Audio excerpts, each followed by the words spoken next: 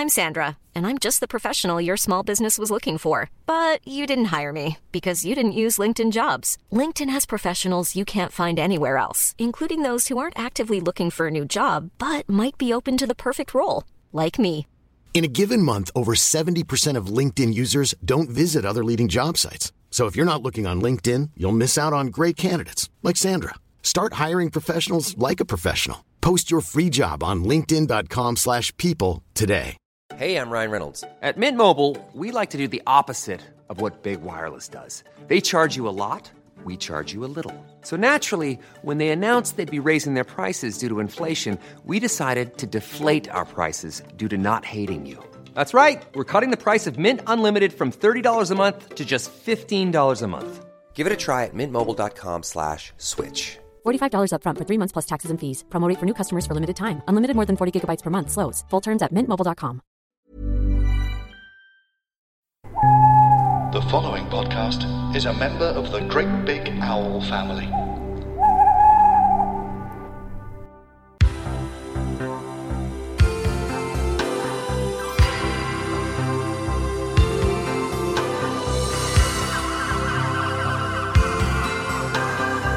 Hello, ahoy, and welcome to Always There, the Howard's Way podcast.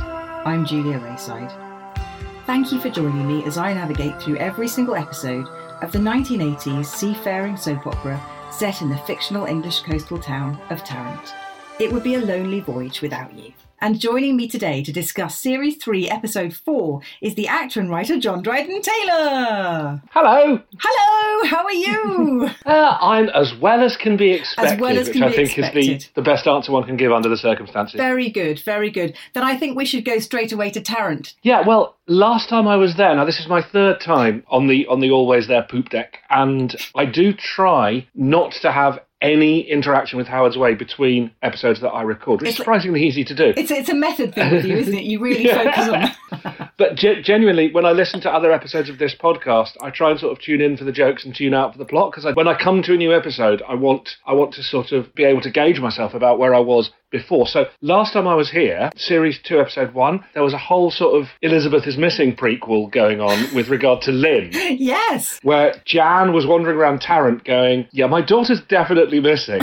And everyone's sort of saying, oh, she's probably just got distracted looking at pictures of chocolate. She'll be back soon. And in fact, you told me that Lynn was lying under Charles Freer's boat. Yeah, she was. She was floating, probably face down, I imagine, just sort of bobbing around. But the nurse said up to 10 minutes, but then she miraculously survived. But nobody cared is the thing. I mean, even Jan, who was the only worried person, if you remember, we noticed that she'd somehow had a chance to change clothes and drink a bottle of wine. Yes, but she was worried, John. That's what she does. She relies on fashion and alcohol to get her through.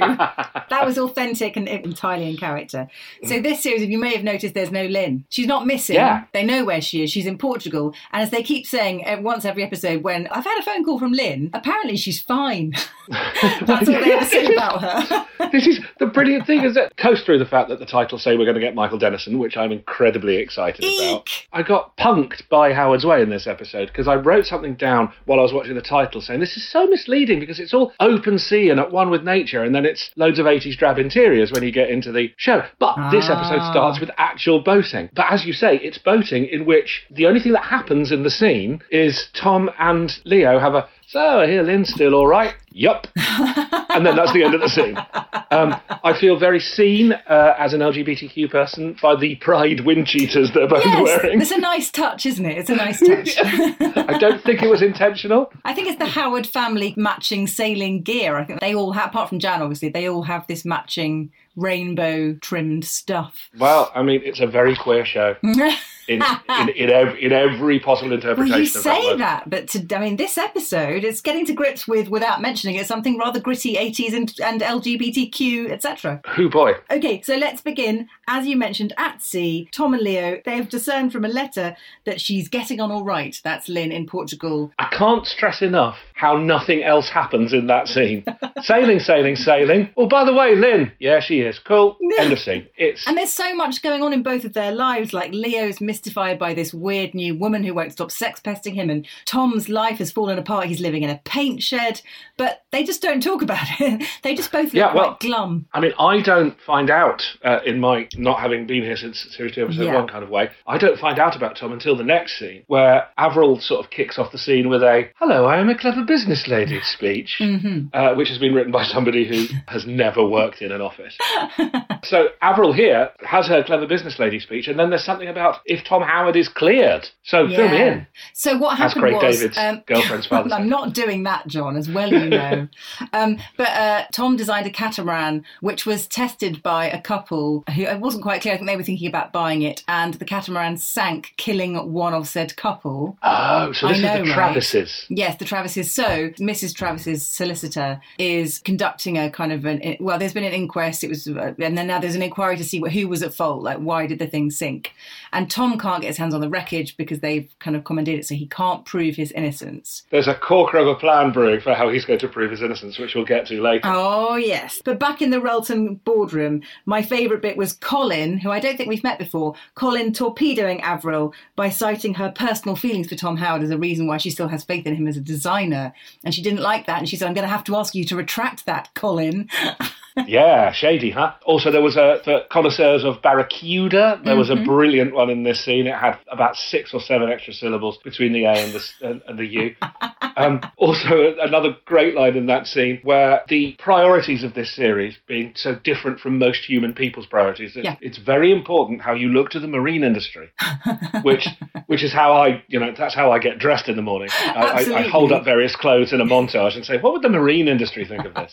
And the answer is it's always Nautique is best. And there's mad pen and pencil work. Oh, yes, Charles and his golden ballpoint that he also uses to bid with at auctions. Yeah, and Avril just whirling hers round and round and round and round to show tension. Yeah, that's some tension acting right there. Lots of pen acting. There's the 80s solution to everything, which is if you need to get somebody on side, get them to present something or open a supermarket. That's it. So she tells Charles that he's going to present a cup at a speedboat race, which has got a top prize of £10,000. But obviously they're entering a boat. There's a speedboat company who were going to have their boat distributed by Relton Marine, who ended up going with Ken Masters and Leisure Cruise.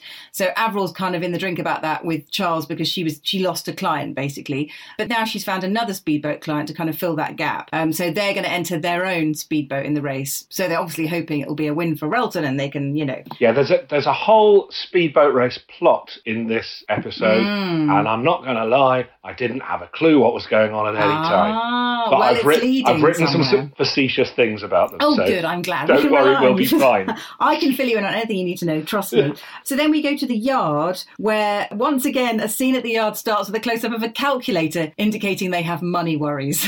Well, I mean, your husband's brilliant point about the clink, clink, clink that needs to be in so much narrative drama on telly, which is the pressure of money. Yes, because it's in all of our lives, and people on TV have massive flats and no debts, and then, there's not enough of it. So I say hurrah for the calculator close-up. I also say hurrah for the 30 Rock plotline, because we've got to lay off a certain number of staff. And I just wanted Jenna Maroney to come in and start pointing at people.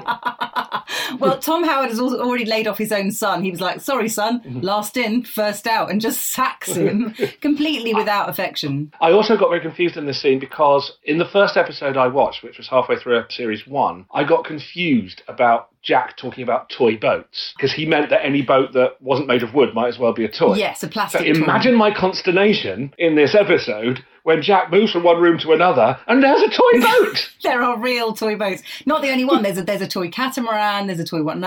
There's quite a few. They've clearly had a budget for models this series they didn't previously have, because models are in every episode this series so far. Hallelujah, Leo arrives. Hooray! And I wrote, what decade is it, Leo's sunglasses? I think he looks smashing. He gets topless later as well, so they're clearly going for the whole sex symbol thing with him. Talk about bait and switch. That's total false advertising. I'm like, hot dude near boat. Oh, great, it's Leo.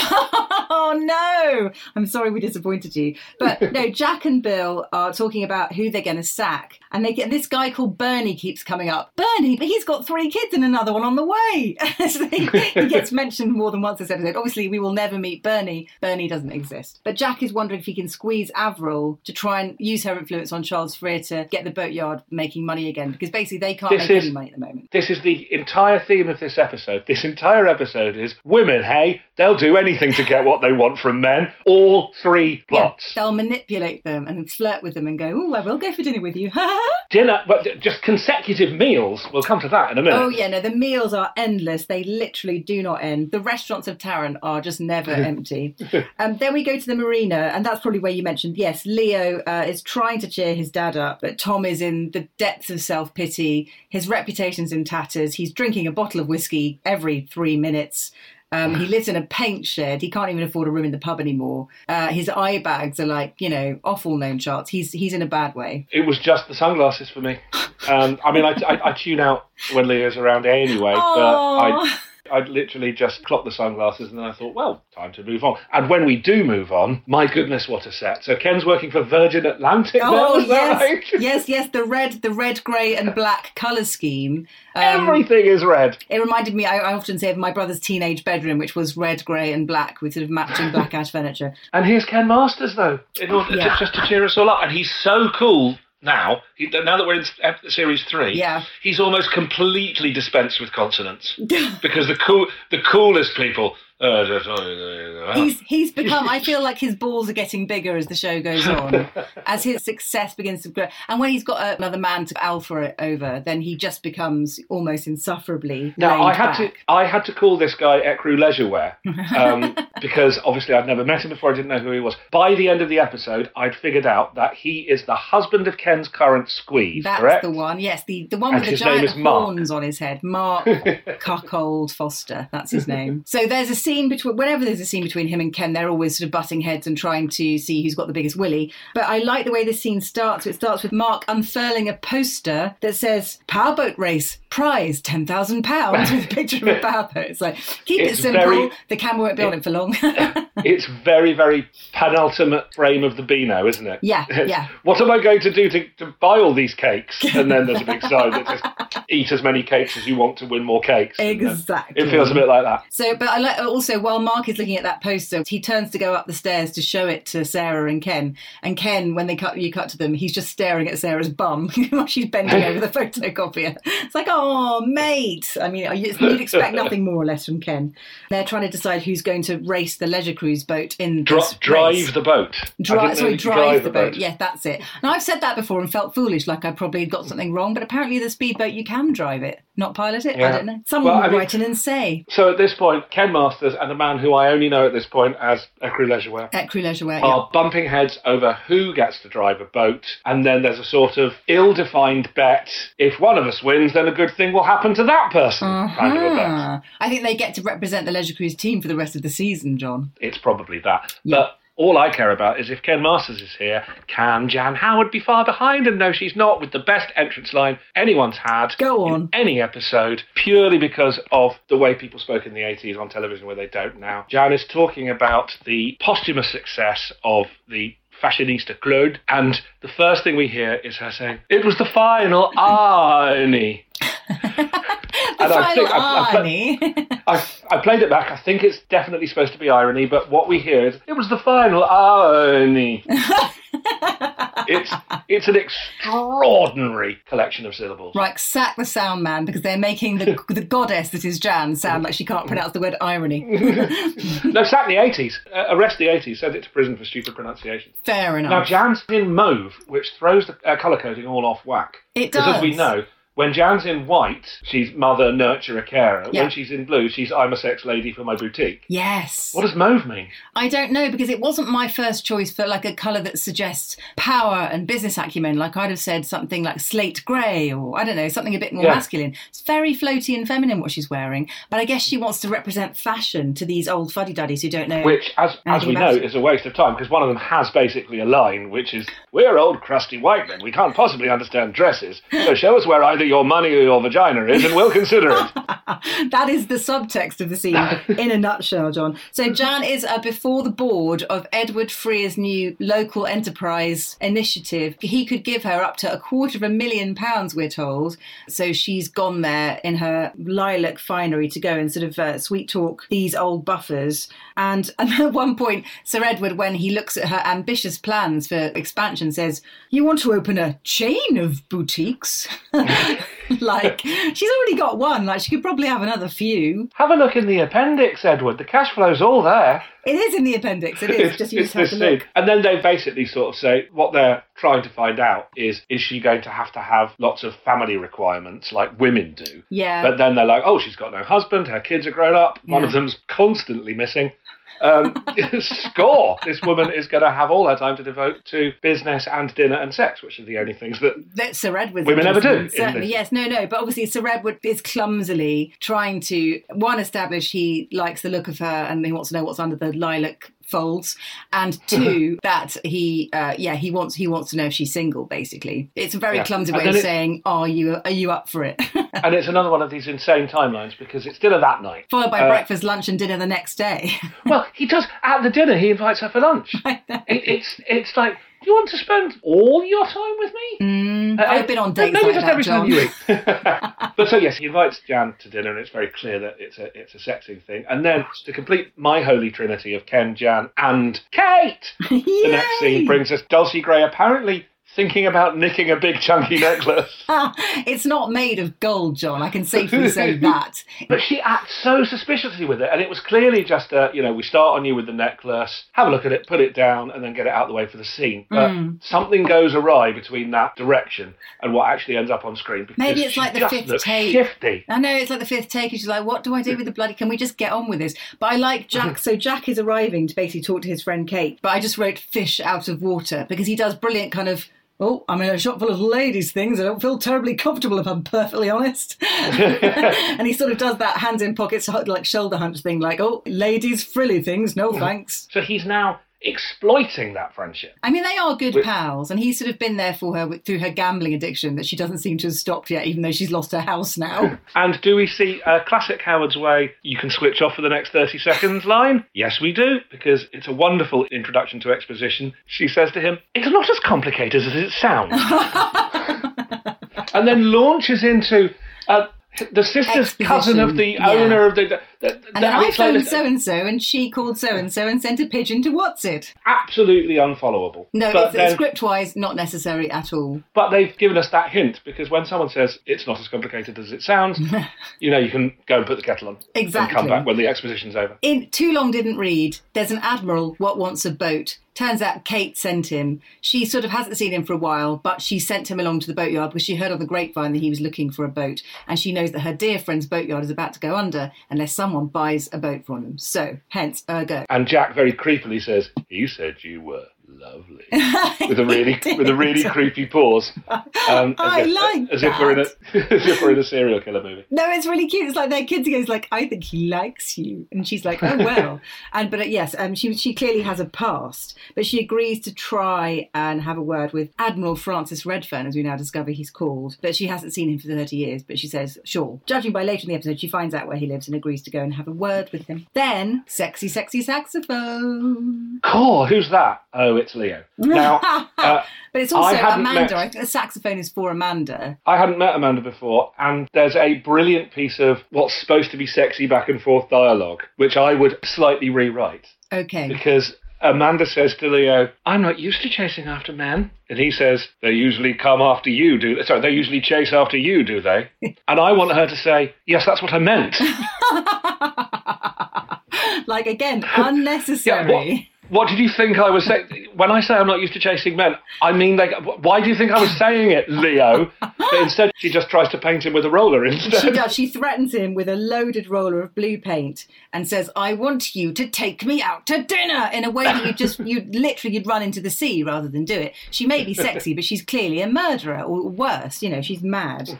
All of her days are spent just turning up and bugging him. This is literally, by the way, what every man does to every woman in this series. Yeah. But because a woman's doing it to a man, suddenly it's sinister. Every man is like, hello, here's my cigar and some of my money. Come over here, Popsy. Whereas, Popsy. And then Suddenly, Amanda throws Leo a sexually aggressive woman. It's not allowed. A flirty bone that he fumbles and drops in the sea. And then she has to enroll him in the Blue Man Group to get him to take any notice of it. Oh, God. Let me tell you, John, it doesn't end well. She gets her moral comeuppance, don't you worry. Then we go to the Urquhart's house where Gerald... I'd never met Gerald before. I'd never met him before. I'd only met the marmalade wig on the stick. Yes, Vinegar Tits. Yes, her. Who's now a mullet on a stick. She's growing it out. She does a mullet and then she sticks a big bow at the back that's like twice the size of the head. So it's quite it's an odd look. It's quite unbalanced. They have a little bit of banter about how he's going to leave her, hilariously. It's like, let's play the leaving role play. Yeah. And then she very unsubtly says, she'll have to be very understanding, you massive homo.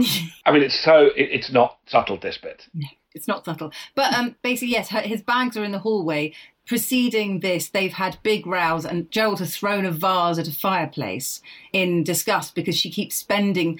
She's bored. He's not noticing her like he used to, even though he didn't used to notice her like that, let's be clear. But, he's not around to play and take her to dinner and take her to the theatre anymore. So she's going out of her mind with boredom. So to get his attention, she starts spending all their money on stuff.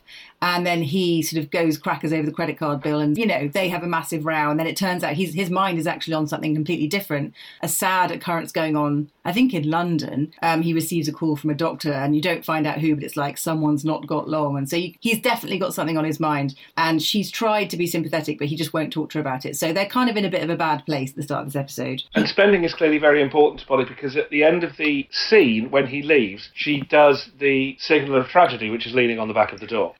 Somebody leaves a house and you lean on the back of the door when you're an extremist. Exactly. Polly's just been told to rein our spending in. And he says, otherwise I really will leave you. Bye. I think he means it.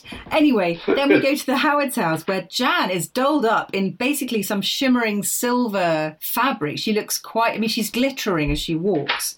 And she's getting ready to go out for dinner. Meanwhile, Kate is dressed as a beach hut. She looked lovely. She's in those yellow and white stripes. And Leo is in a blue cardigan, which was presumably a white cardigan before Amanda got her hands on it.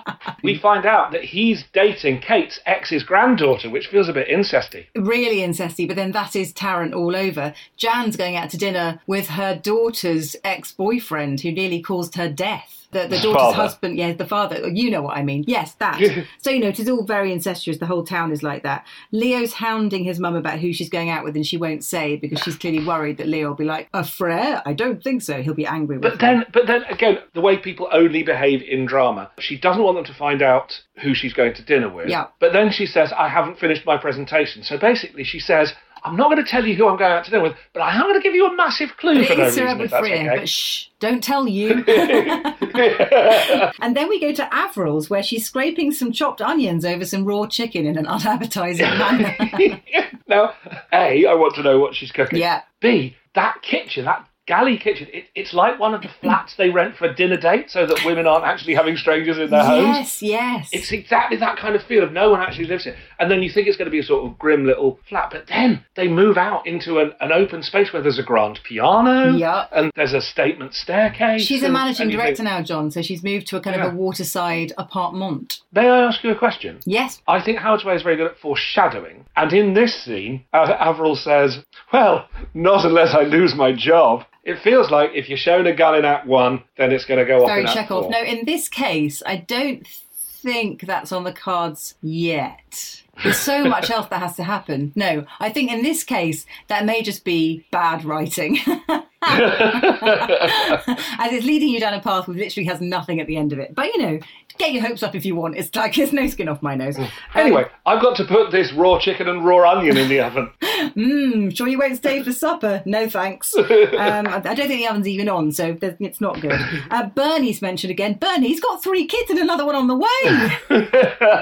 So everyone knows who Bernie is. He's a really popular guy. Also virile as fuck. Yeah. Well, this is Tarrant. I mean, you eat dinner, you do business, you have sex. Yeah. And in the very, very next scene, there's something that surely must happen every night in Casper's, or wherever they are, which is 2 people who used to be banging finding themselves in a restaurant with different people at the same time. Exactly. Because that's the only place to eat unless you want to go to the slightly down at heel Italian, which they usually only go to for lunch because it's more of a lunch place than a dinner place. Do you know what I mean? Before we leave Averill's, though, she does write her dad quite easily a £3,000 cheque to pay the workforce for the next month, so he doesn't have to lay off Bernie and his 4 starving children.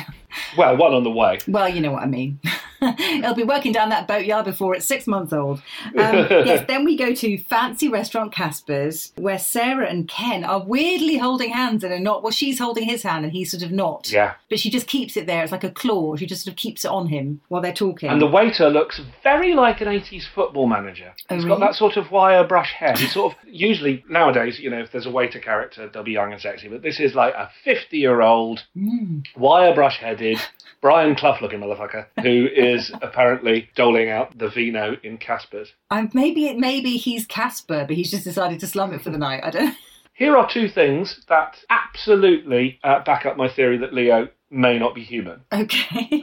Firstly, he lets her eat all his food. No, wait a minute. Leo's not in Casper's. Oh, you fast forwarded. We haven't left Casper. John, we can't just leave Casper's. No, but Leo's in there, isn't he? Leo's in a cheap Italian restaurant that doesn't in any way... cutting between... I mean, it may just be that they turn the camera around and that restaurant is the other side of the same room, but it's not supposed to be, John. That's not supposed to be what you think. They're cutting between eateries. Sorry, I didn't put my scene change. Different restaurant. Otherwise, he's in the same restaurant as his mum, which would be really weird because he's already quite Freudianly jealous of her going out with other people that aren't his dad. So I don't know. I see what's happened. It's Casper's Italian Casper's, isn't it? It's a Casper's sandwich.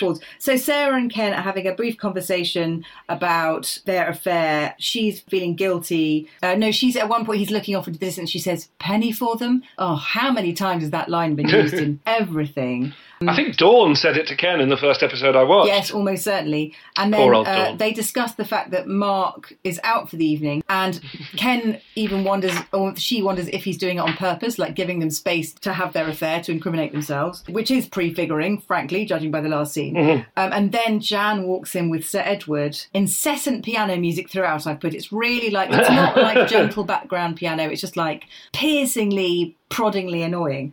And then Sarah observes that Ken might be jealous that Jan's there with somebody else. Yeah, that's right. So as I was saying, he lets her eat all his food. Yeah. He's just sitting there taking chip after chip after chip from his basket. And also, he says, "You're rich, I don't like that." Yes. Well, does it make him feel emasculated? Because frankly, I don't think there was a lot of it left to have removed from him. Also, really.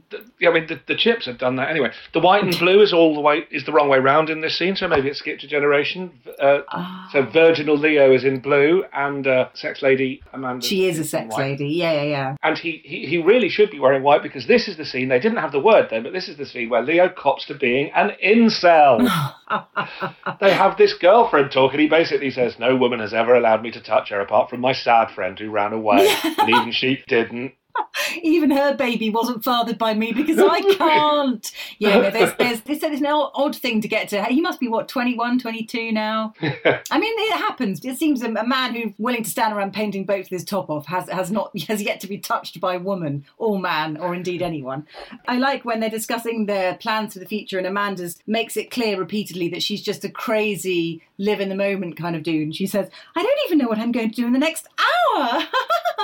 Because she's a crazy manic pixie dream girl. And then Leo recalls wistfully how he used to go out with someone really boring who was very serious all the time, but not really go out with her. He starts with, "She was the exact opposite of you," and I thought, that sentence has to stop there.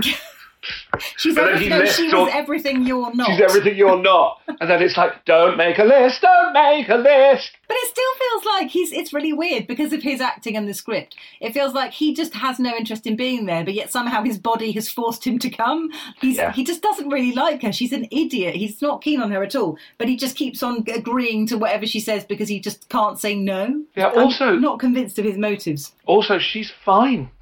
It's Janice in Friends syndrome. It's in this episode at least, because my husband's always saying whenever an episode of Friends with Janice is, they're so awful to that nice woman. They are awful to her.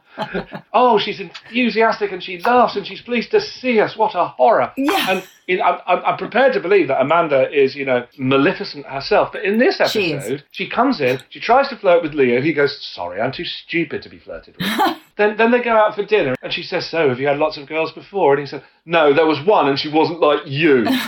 And then later on in the episode, what happens later on happens.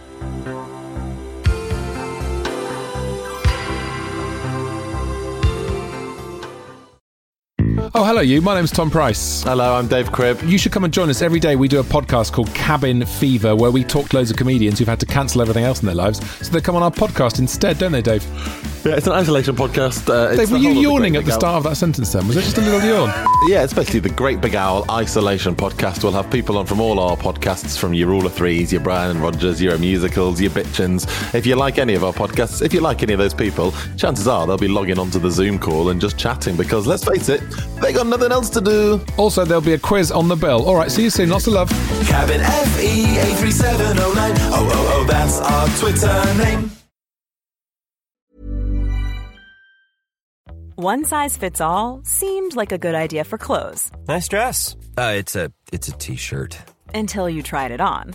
Same goes for your healthcare. That's why United Healthcare offers a variety of flexible, budget-friendly coverage for medical, vision, dental, and more. So whether you're between jobs, coming off a parent's plan, or even missed open enrollment, you can find the plan that fits you best. Find out more about United Healthcare coverage at uh1.com. That's uh1.com. I'm Sandra, and I'm just the professional your small business was looking for. But you didn't hire me because you didn't use LinkedIn Jobs. LinkedIn has professionals you can't find anywhere else, including those who aren't actively looking for a new job, but might be open to the perfect role, like me. In a given month, over 70% of LinkedIn users don't visit other leading job sites. So if you're not looking on LinkedIn, you'll miss out on great candidates like Sandra. Start hiring professionals like a professional. Post your free job on linkedin.com/people today. Hey, I'm Ryan Reynolds. At Mint Mobile, we like to do the opposite of what Big Wireless does. They charge you a lot, we charge you a little. So naturally, when they announced they'd be raising their prices due to inflation, we decided to deflate our prices due to not hating you. That's right. We're cutting the price of Mint Unlimited from $30 a month to just $15 a month. Give it a try at mintmobile.com/switch. $45 up front for 3 months plus taxes and fees. Promo rate for new customers for limited time. Unlimited more than 40 gigabytes per month. Slows full terms at mintmobile.com.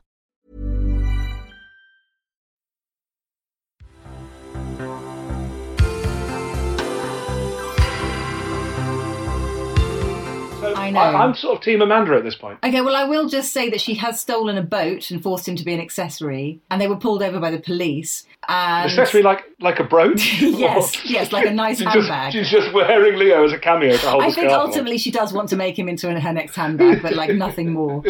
She just wants a puppet to play with. Yes, now, so the humble restaurant, we leave them there. She's trying to convince him she can be serious too, but she really can't because she's just a crazy girl who might just suddenly, I don't know, steal a BMX and knock over a policeman. So we go back to Fancy Casper's where Jan and Sir Edward are chatting, and then she notices Ken and kind of the thunderclouds briefly pass across her face. But before that, there's some pretty dodgy sexual politics. Yes. Because, Jan is magnificently uncommitted to this whole Edward Frere thing. Yeah. Both in this day and in the subsequent one that comes later in the episode. Yeah. Everything she's saying is, just don't touch me. Yeah, really, I don't like you physically at all. And she asks lots of, wait, is this a bad idea? Questions at the beginning of this day, including, do you take your male people who are applying for money out to dinner? Yeah. And he says, no, don't tell the sex equality people. Yeah. And they both laugh, and Jan laughs. She has to. She needs the money. Big lols. We find out that Boats killed her marriage. Now, it's not great dialogue this scene, but they're so classy, especially Jan Harvey. This is my Jan Harvey worship section that I always have in one of these episodes. She's so natural, and sometimes the dialogue isn't great, but she says stuff like it's just occurred to her, which is really, really hard to do with some of these lines. And I bow to her. She could do it with Shakespeare, I bet. She's just brilliant. Then there's consecutive meals. We've just finished dinner. Come to lunch tomorrow. But also, he's being so creepy. Like, he knows everything about her, who her husband used to work for... And there's a kind of exchange of, oh, you've been checking up on me. But seriously, at that point, I'd be like, okay, that's actually stalking. I'm not okay with that. I suppose in the 80s it is, because now you just read the Facebook and find out all this information. But I suppose you had to do a bit of work to get that information. Oh, yeah. They have a very weird unfinished line moment, because he's asked her to lunch and she's saying, oh, I don't think that's a good idea, blah, blah, blah. And then she says, well, in that case... And it's that usual 80s thing of, I'm going to say something rather mysterious. But she doesn't get a chance to say it because she clocks Ken. Leaving with Meanwhile, Sarah. Edward, there's like 30 seconds when Edward isn't going, sorry, in what case? This is the defining decision of this entire meal, and you're about to make it, and now you're sitting there like you're in The Mirror Cracked, and you've just seen the woman who gave you... Don't spoil The Mirror Cracked. But I think she answers him with just with a twinkle, with a Jan twinkle. Like, just something, she knows how to change her body language, just slightly to say, go on then, you naughty man. It's not the kind of Jan twinkle he's after. I know it's not, and he's not going to get the actual one. I mean, he just can't do. So, back to Ken's cuckoldry. Yes. Sarah's quite boring, yes? She's very beautiful and very dull. She's just sort of, and again, sort of blown along like a leaf in the wind when it comes to Ken. She's always going, oh, I feel really guilty, and then getting off with him. Just, you know. Yeah, and he absolutely exploits that. Because whole scene is kiss, kiss, kiss, kiss, kiss. I'd better go. Don't go. Okay, kiss, kiss, kiss. But I should go. But kiss, but go. But kiss, but go. Yes. Yeah, so he's massively manipulating her. And she wonders why Ken's wanting to go. And actually she senses that it might be the fact he's seen Jan. Jan's the only woman he's ever actually loved and kind of relaxed with. So it's the only woman he hasn't just treated like an object. He's actually sort of invested emotionally in her. So it probably did ruffle his feathers a bit. And financially. Well, yes, and still financially. He's not willing to let go of that, obviously, because the feelings are still there. And then we leave Sarah alone looking at a picture of her cuckolded, dickless husband. Fade. And then we go to the Howard's house, where Jan is trying to sneak in from her date with Sir Edward, like closing the door very Silver gently. teapot or stainless steel teapot? It's a stainless steel teapot, I think. We do see Kate doing the silver in the last episode, but that looks too modern to be well, it could be. Now, this is a scene which was written in Romanian or Bulgarian and translated into English by somebody who's not great at either language. Okay. Particularly when Jan says, just like the old times. Yeah. And that was a bit odd, wasn't it? Just like old times or the olden days, but not the olden just like times. The old times in my village. It's a little strange. But Kate warns her daughter, obviously after what happened to Lynn with Freya Jr., so just be careful. He looks like an extremely attractive man, but, you know, he might be like father, like son, like son, like father. And the Freya confusion is all over this thing. I mean, pick a side. Honestly, I asked Jan, she's like, no, it was never decided. There was no style guide on that. Everyone just made up their own pronunciation. That's perfect. Well, everyone really does. And I think what's confusing is sometimes people are saying Freya, but they're so posh it comes out as Frere. Frere. So you don't actually know. You don't actually know whether they're doing doubling up. Anyway. Yes. Very confusing. Then I know the legal scene is really important, but it's quite dark. It's a bit brown wood panelling has been shipped in at the last minute, and they're arguing in a solicitor's office about the main beam again. Like, we don't really need to see this gone over again. It never seems to move things on either. It's like another meeting to establish that Tom is still in limbo, his reputation still hangs in the balance, etc., etc. But crucially, they won't accept the settlement, will they? So no. Tom's going to be bankrupt. Yes, if this now goes against him, which it looks like it could do, then yes, the yard, everything gone fut. Awful. Obviously, so it then triggers a massive boozing bender with Tom and Jack later on in the Jolly Sailor. Well, we'll find them in a minute. Oh. Back at Highfield, which is the grand ancestral seat of the Frere family. There's some very ill-advised handheld in the car. Yes, and also it gave me motion sickness. It was like zooming all around with the Baroque music. Someone is sitting in the passenger seat of Jan's VW, I think, and it's a little bit Lars von Trier's. But there's harpsichord and birdsong, but it establishes baronial rural idyll, and she's late. I thought she was listening to the Baroque music, but then in the car. But then no, there's just always a string quartet and a harpsichord playing that outside his house, just to let people know that this is the kind of. She's in virginal white. She's saying, "Don't touch me." She is, and she is late. She's sending messages there. And do you know why she's late, John? She's late because she had another meeting at the bank. She has one about twice a day at the moment. I had a meeting at the bank. I just couldn't get away. Again? All you do? Are you having an affair with the bank manager? Just say it. Yes, so then we go to the Urquhart's house. I assumed that Gerald was in the middle of someone, and that's why he was not where he was supposed to be. Well, I knew that he wasn't not. because of the hidden sadness, John, that he can't speak out loud. But so yes, we're actually at the Urquhart's house, and Polly answers the phone. I've put here in frightful plaid to Charles, who was calling to inquire after the whereabouts of Gerald, who it turns out has gone AWOL, and she's like, "Oh no, there's been an accident," because he pays the credit card bills. And then we do go back to Highfield, where they're in the sunny garden, and they're kind of Jan and Sir Edward are having this dancing around each other conversation about, oh, don't you get lonely in this big house? Bearing in mind she's there because she's like, you own that big house, don't you? Can I have a look round? I like your house. It's massive. She's got designs on it. It's Jan and Ed do sexual politics again. Yeah. Because the role of women in the workplace, etc., etc. He says he's only happy when he's working, and that's the wrong way round because it's the least important. And he's like, tell that to everyone in the arts. And she says, what about Mrs. Everyone in the arts? Yes, Mrs. Shakespeare. Well, she creates subsets. There's Mrs. Shakespeare wouldn't say so, nor would most women. So we've got Mrs. Shakespeare and most women in different... I suppose most women aren't Mrs. Shakespeare, so Jan's maths is flawless. But then she goes on to say, because she's still trying to keep him at arm's length romantically, that all she has time for is work, and she just doesn't have anything else to do. It's like, okay. Walking, by the way, to her car. They're standing on a sort of nice balcony. There's no I'd better go. They're chatting away. Mrs. Shakespeare this, Mrs. Shakespeare that. And she's just grudging. I seem to be getting closer and closer to my car. and basically, she said, when she gets to the I'm not available line, she puts her hand on her car door. Yeah. White dress, you see. And then, even as she's left without any kind of salutation, no, I'd better go. She's literally... No. And he says, through the window... I'm going to be talking to the people with the money you want about the money you want tomorrow. And he's really leaning through the window as well. And she says, all right, bye. Not like, I better slip me the tongue then just to make sure I've sealed the deal. No, but not even a... Well, that's very kind of you. Fingers crossed, thank you for lunch. This is strange, isn't it? People leave scenes oddly this series. Then we go to the boat where Leo is finishing painting it. He's removing the masking tape from a painting job he's been doing. He's magically got clients for his boat painting business. He handed out the flyers yesterday. Today, can't move for clients. He's got so many. And Amanda is also wearing a beach hat. That's the theme of the episode. Exactly. She's wearing a blue beach hat that matches Dulcie's yellow one. A lot of lovely stripes. This is where maybe I start sort of losing sympathy with her. She essentially says, you know how me having money makes you uncomfortable? Do you want some of my money? Because then you'd have some and I'd have some, so it'd like be more evens. It's, I want to invest in you. Oh, don't do anything, I'm Leo. I mean, why isn't he saying the rainforests? Why isn't he saying the whales? Yes, what about all the ecology he was so wrapped up in? What actually happens in this scene, never mind what you say about Amanda stealing boats or whatever, is she says, would you like some money? And he says, yeah, and kisses her. He does. Like mother, like son, happens. Right? Yeah. Again, his conviction is never obvious. He doesn't jump into anything with both feet. He just goes, well, if I stand here long enough, gravity will just mean we'll end up banging our faces together. He's just so unenthusiastic. It's very, very strange.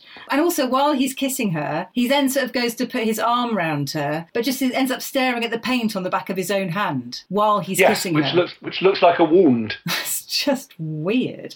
There's some kissing at least. That's nice. There's a bit more flirtation in this episode. Last couple of episodes, John, it was just briefcases and, oh my God, boardrooms. This is so much more exciting. So back at the Urquharts, Gerald does finally turn up and he says he's been visiting a friend. His very best friend, we discover. His oldest and dearest friend. And it's all about what's unspoken between them. Polly says the single most creepy thing anyone could say in that situation. I was about to say it was really tender and really lovely. So my oldest friend is dying. I've just seen him nearly on the verge of dying. I'm very upset about it. I'm invested enough about this to lie to you about it. Yeah. Share him with me, says Polly.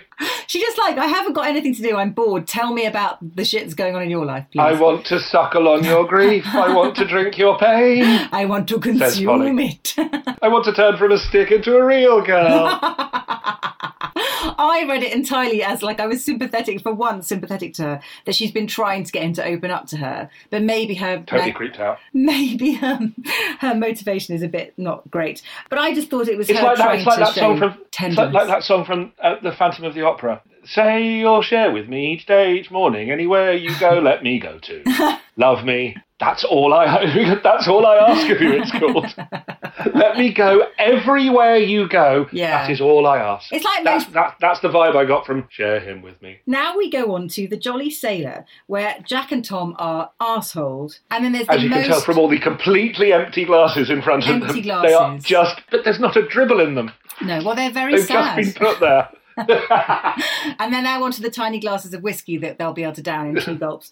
And then there's the most awkward thing I've ever seen, I think, in an episode of Howard's Way, where because Jack's drunk, he calls the pub to order in order to say something important to the gathered drinkers. But it doesn't really go to plan. It's brilliantly awkward. I felt really uncomfortable. I stopped writing notes. They first of all sort of totally ignore him. Then he tries to get them to sing For He's a Jolly Good Fellow. Yeah. And the nearest extra to him does the classic, who's this guy, thumb? Yeah. You know, the thumb pointed behind you. Eventually, he just bullies them into finishing He's a Jolly Good Fellow, and then he says, hip, hip, hooray.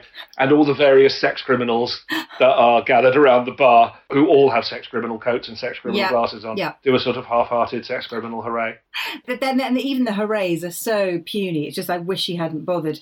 Then we go to sea. Powerboats. They're lining up for the big race. Charles has got binoculars. There's adrenaline in the air. Avril's there. Sarah's there, and she wishes Ken and Mark good luck in turn, but obviously is caught between the two of them, and they're now in direct competition. Can I read you my notes verbatim? Please. Capital letters, drama boat, exclamation mark. No idea. Avril, question mark? Is this the race, question mark? It must be the race. Synth and sax. Gave up on knowing what's happening. Cool, excellent. So that's all you need to know. There's going to be a race, there's synth, there's sax. It's power, it's the 80s, it's exciting. They're revving their engines. Cut to... my favourite mini scene in the whole episode, and I'll tell you why. Fashion HQ. First of all, Jan comes into shot from about 15 feet away. So they're doing the Acorn Antiques. Yes, that's much better if we take delivery of these antiques in the morning, etc. But for some reason, Jan is too far off camera. So you see her sort of bombing in, going, peplums, slacks, on the bias. And then she has a brilliant line. Can I have written the line down because I liked it so much. She says, yes, I see what you mean about the sleeve length, but isn't it going to elongate the shoulder line? And Anna reassures her that that's all been accounted for in other parts of the design. But I love it when they try and do fashion talk, business talk, boaty talk is my favourite, obviously, because they just get it straight out of a textbook and it's hot. But the fashion talk is like the second best thing. Then Edward shows up. Again, people, just men not getting the message and just turning up, or women not getting the message and just turning up. Basically, don't stand so close to me by the police, isn't it? No, it's every breath you take by the police. It's just it's both. Everyone's stalking everyone else. It's a Police Greatest Hits album episode. It literally is. So Edward shows up to Leo, Invisible Sun. Hey! Honestly, if you've got any more Police Howard's Way mashups, we'd love to hear them. Please write in and say. I love the end of this scene. Oh, go on. Okay. Sorry, go on. No, just saying Edward turns up to tell her in person the good news that she's now going to get the grant, get all the money, she can open a boutique, all that business. Yeah. And we see the most Howard's Way thing ever, which is Jan opens the envelope, which presumably is the cheque. Yeah. I wanted it to be a big cheque. I was sad it wasn't like a really big cheque. She shows it sort of reverentially to Anna, and it's like, money. Look, it's money. It's what we all dream of. Look at the piece of paper that says money. This is what it's all about. That's Howard's Way. I can do the next scene for you again from my notes. That would be great. So back at the powerboat race. Race! Exclamation mark. I am checking Twitter. I started checking Twitter. Oh, John. People with binoculars are happy or worried.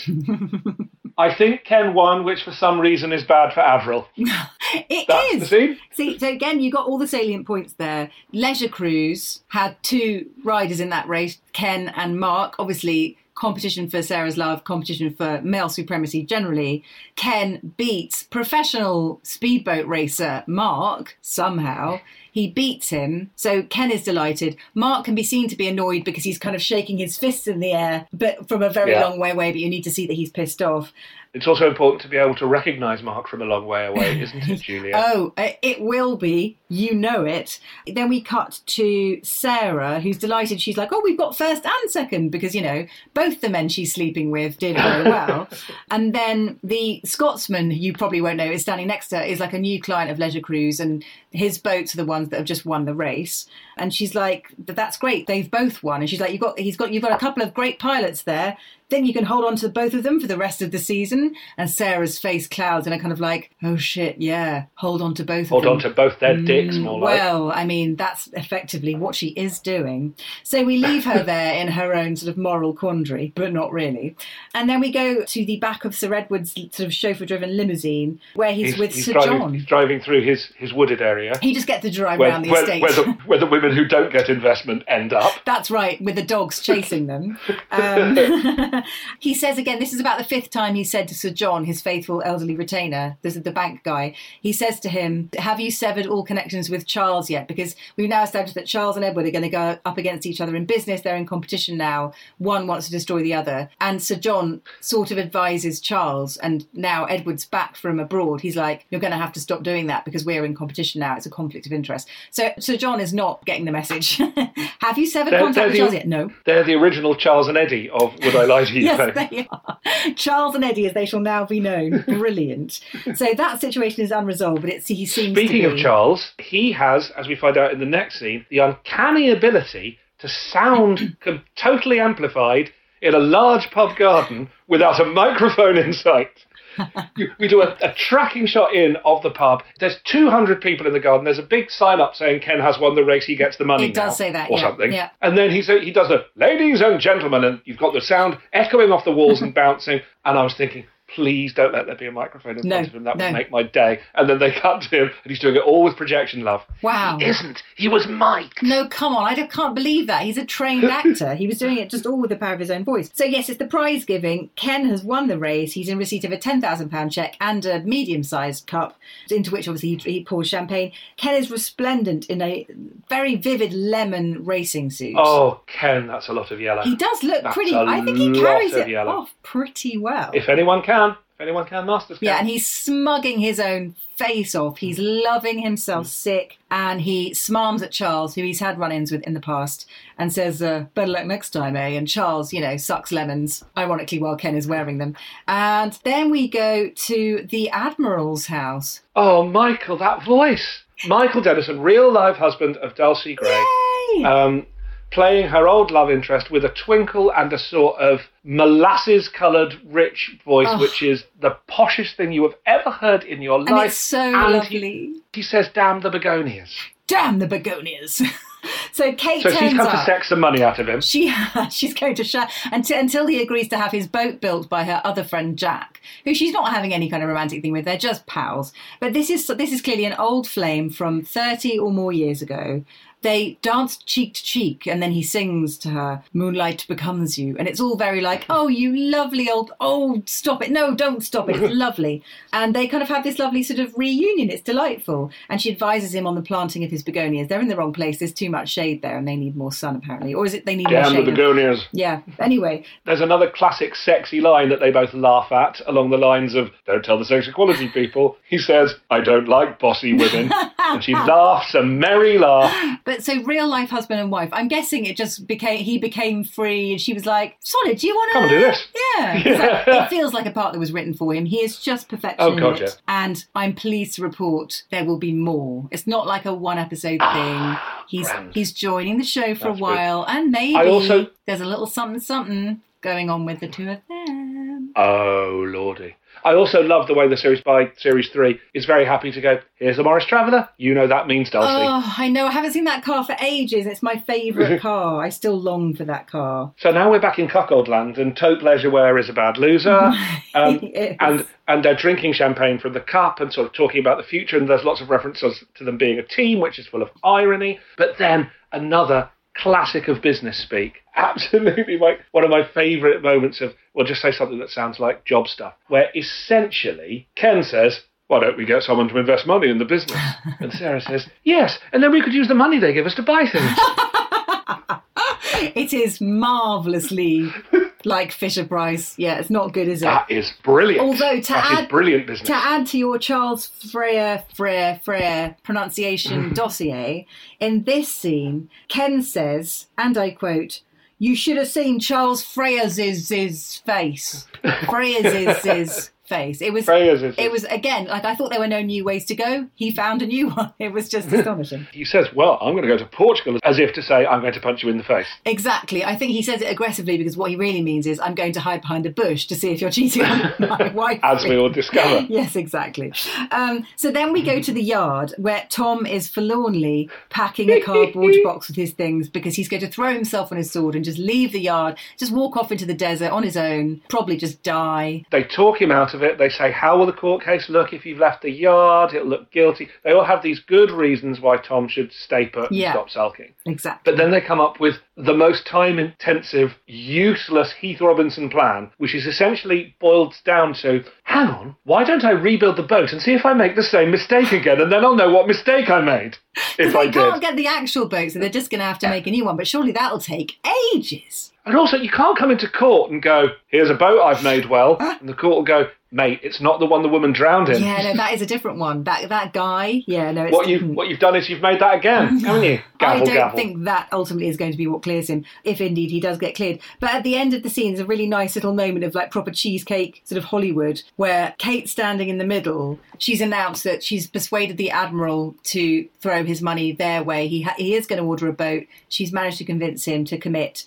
And Tom's on one side, Jack's on the other. And they just basically, hooray for Kate. And they both kind of lean in and kiss her on the cheek at the same time. It's delightful. And then she says... Kate Wilder, she used to be called. She said, you should have seen me when I was Kate Wilder. And, and knowing what we know about the real Dulcie as well, she really was. She had a good time on this earth. Yeah. Also, I think Kate Wilder is now going to be my drag name. Absolutely should be. I was thinking about using it in my book, actually. I go, you have it. No, it's fine. It's fine. Okay, so then one more time back to the speed. So the speedboats have been quite a phallic thing in this episode, but now they really are, because Ken's on a speedboat moored offshore with Sarah. In the tiniest shorts. And she's in a blue bikini to denote whore. Yeah. As is your code, yeah. When I saw the shorts, I wrote, please, Ken, my children, they're very young. You can't suddenly show us these teeny tiny shorts. And then we really, really do get massive foreshadowing in this one, because Ken says, are you sure he caught that plane? And Sarah says, yes, I saw him through the departure channel myself, which is another piece of Bulgarian translation. Which means he had to do the Chandler thing to get rid of Janice, if we're bringing it back to her again, where he had to literally almost fly to Yemen because he told her he was going to Yemen. So, in the knowledge that Mark is safely through the departure channel, Ken and Sarah think, well, let's do it right here, just under this handy viewing area. Yes, in sight of the shore. Let's put the boat right under that promontory where Mark likes to stand with his binoculars. Can't see anything would go wrong there. Sure enough, they start smooching and sipping on champagne and generally being half nude together.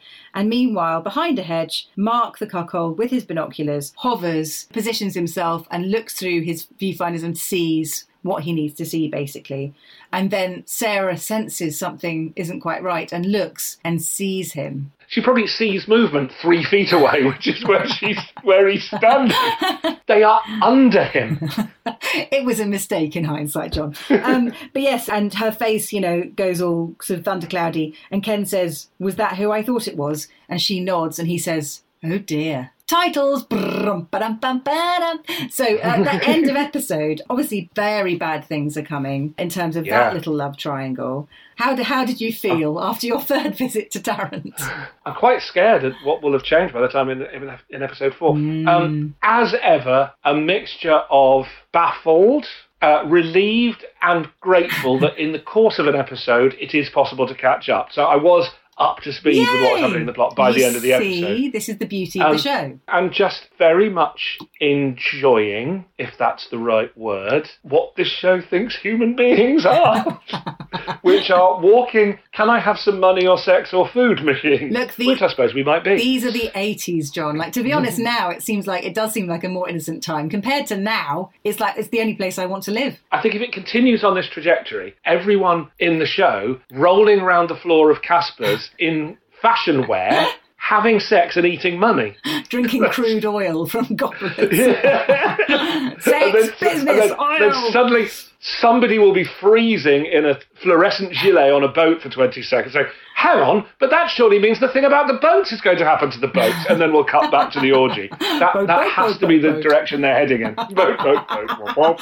It was such a pleasure to have you back in Tarrant. I believe it's lovely to be back. You're going to have a stab at the closing song, is that correct? I am, yes. It's not about Leo being a serial killer, is it? Because it just seems to be a theme. It's not. Well, no, I've gone off the serial killer thing now. I just think he's maybe not human. Or maybe I think Leo's going to end up doing Gamergate or something like that. Fine. Yeah, actually, for after today's episode, that does seem more likely. Anyway, John, I can't wait to hear your song, Warm Up Your Pipes. And thank you again for being always there. Thank you very much. I hope I always will.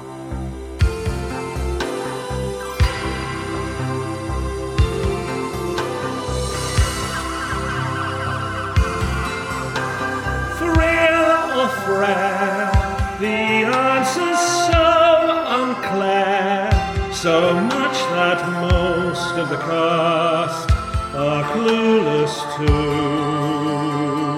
Are they saying it thrill or threat?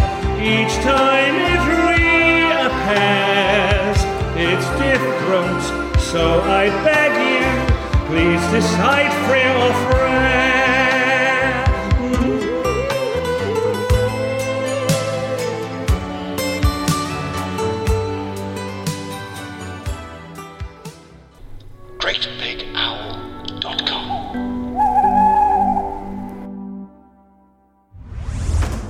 Can't face those Twitter notifications? Forgot to watch anything but Netflix? Dreading the video conference small talk at 9? You need a news vitamin, you know.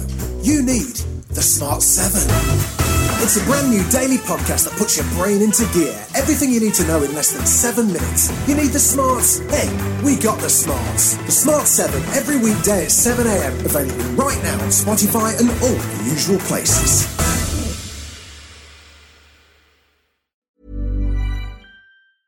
Hey, it's Paige DeSorbo from Giggly Squad. High quality fashion without the price tag. Say hello to Quince. I'm snagging high-end essentials like cozy cashmere sweaters, sleek leather jackets, fine jewelry, and so much more. With Quince being 50 to 80% less than similar brands. And they partner with factories that prioritize safe, ethical, and responsible manufacturing. I love that. Luxury quality within reach. Go to quince.com/style to get free shipping and 365-day returns on your next order. Quince.com/style. This is the story of the one. As a maintenance engineer, he hears things differently. To the untrained ear, everything on his shop floor might sound fine, but he can hear gears grinding or a belt slipping. So he steps in to fix the problem at hand before it gets out of hand. And he knows Grainger's got the right product he needs to get the job done, which is music to his ears. Call, click Grainger.com, or just stop by. Grainger, for the ones who get it done.